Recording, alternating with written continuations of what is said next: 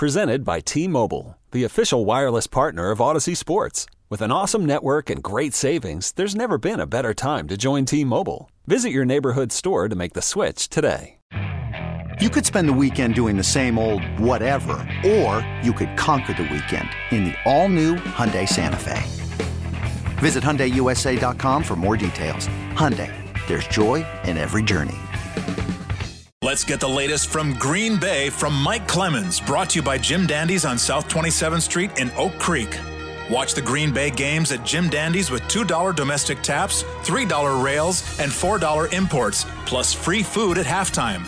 JimDandysGrill.com.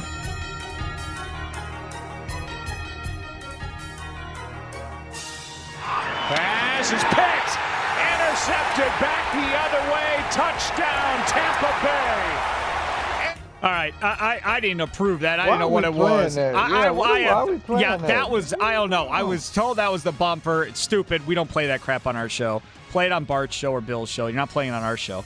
Mike Clemens joins us now on the Great Midwest Bank Hotline. We don't play opponent crap on this show. I had the coach, talking about that play. Don't put the highlight with it next time then. No, we don't play that stuff on this show. Bart likes playing opponent highlights on his show, but I'm not playing opponent stuff on this show. I lived through it once. I don't need Iowa for crying out loud. I don't need to live through it a second time. If you get enjoyment out of listening to the other team smoke us, then that's fine, but I don't. I have no interest in listening to it. Neither do you. Nor does Gary. I'm trying to tell the story. I'm not doing it for enjoyment. We live the story. We don't need the story. We lived it. We were all there. This isn't something from 1965, Clemens, that some of us didn't live through. We all lived through it on Sunday. Caller Darren, listen. Darren the Super Packer hater? That Darren?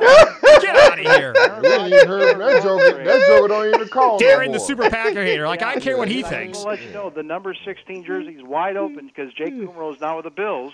And that would look real nice just to the right of Brett Favre up there in retired jerseys if they bring in the quarterback from Clemson and trade up to get him. So, my God. You on there. Okay, Mike's in. Yeah. Mike's I dare y'all to put that on Twitter. I double dare y'all. I'll tell you right now. Well, I'll tell you what I'll put on Twitter, Leroy. Tomorrow, who would you rather have, Trevor Lawrence or Jordan Love? I bet you Trevor Lawrence runs away with it. Yeah, I bet he will. You don't have enough phone in college. Lines. Hey, one transaction today. This Perry Nickerson is a backup defensive back they put up there when Kevin King was inactive with the quad. He got hurt on the second special teams play that he was on with a hamstring so bad that they put him on IR. And the Packers are looking to sign a linebacker off the Falcons practice squad, James Burgess, to add up to. They've still got 3 open roster spots. Maybe they can bring up Kamal Martin. So that's just a little transaction that's going on this afternoon. Thank you, Mike. All right, Mike. So Devin White, the young linebacker that the Packers wish they had, which they clearly don't have anybody close to him. They don't have anywhere close to anybody even close to him. Ran his mouth quite a bit about this Packers team after the game. Well, he did. And him and Levante David. Levante is, Gary and I were talking about in the post-game show with his sacks on Rodgers. And, it's Todd Bowles that came up with a great scheme, putting 7 guys on the line, them walking around like the old Dom Capers psycho defense. And Rodgers was, and the whole offensive line confused as to which the pressure was going to come from. And Devin White said, the Bucs got off to a little bit of a slow start. The Packers were moving the ball, but he talked about how Todd Bowles unleashed him in this Packer game. Well, we really started fast, but, they kind of gave us something that we haven't seen, and, we got beat, and they had a long drive on us. But I say Dean Pick set the tempo for the rest of the game because we knew, them guys didn't deserve to be on the field with us because we got too much talent. We fly around to the ball. And the main thing, we always have fun. But, yeah, you're right. I told Todd to unleash me, let me get after the quarterback. I had a couple quarterback hurries, some hits, and I was doing a great job, feeding off the defensive line and the outside linebackers because they was doing a good job. In the back end, they was doing a good job at disguising. So their offensive line couldn't pick up really none of our stunts. So, everything starts with Todd Bowles. He set us up for success, and the only thing we got to do is just communicate. That's always been our biggest problem, and when we communicate, we can play a good game. Well, have no fear because we have 12 Aaron Rodgers who can outthink any defensive coordinator and figure out how to beat any defense. He's been around for 100 years. He's won MVPs. He's won a Super Bowl, so we got Aaron. He'll figure it out. Hey, that's my question for Rodgers tomorrow. Guys like Troy Aikman, these analysts always say during a game, well, when it's Brady or Breeze or Rodgers on TV, he's seen every defense ever. And I'm going to ask Aaron, is that true? Is that really true? Because Rodgers talked about watching the game film, talked today also on Sirius XM about when he thought he scored that touchdown, when he got hit short there, the kid that hit him was Antoine Winfield Jr. Yep. His dad was the corner with the Vikings back in 2006 to 2012, a guy that Rodgers is now playing against children of guys that he's faced during his career. So Aaron today talked about, after watching the film, what the Bucs brought on that defense. We were definitely more affected by the pressure and the rush and the fact that we just didn't we didn't throw and catch it well and get open and move the sticks consistently enough. With the next drive, had a chance to Mercedes down the middle and missed him by about 4 inches on about a 30-yard play. And that's the thing. I was off. We were just a little bit off, the entire day. Credit, is due to them kind of disrupting some of the stuff that we want to do. But we talk about it a lot, our biggest opponent often is ourselves, and just doing the little things. We had a lot of correctable mistakes in the game. But that's the difference between, a blowout and a tight game against a good opponent. I spotted them 14 points after being ahead 10-0, and then we did nothing. The next drive, we had a chance for a big play to get back in the game, missed it.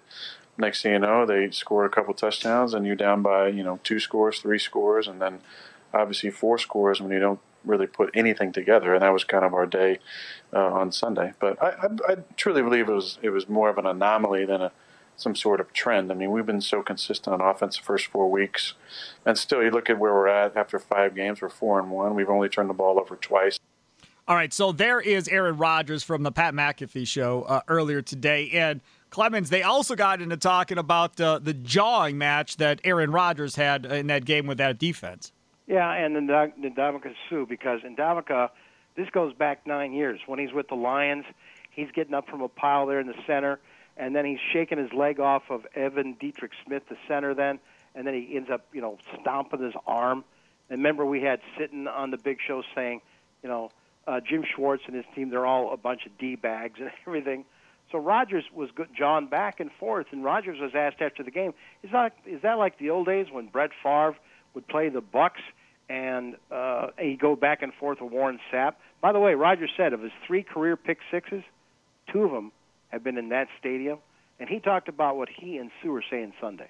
Basically, he said, don't be scared, and I said something back to him, and then I said something to the effect of, you and I need to have a conversation or something.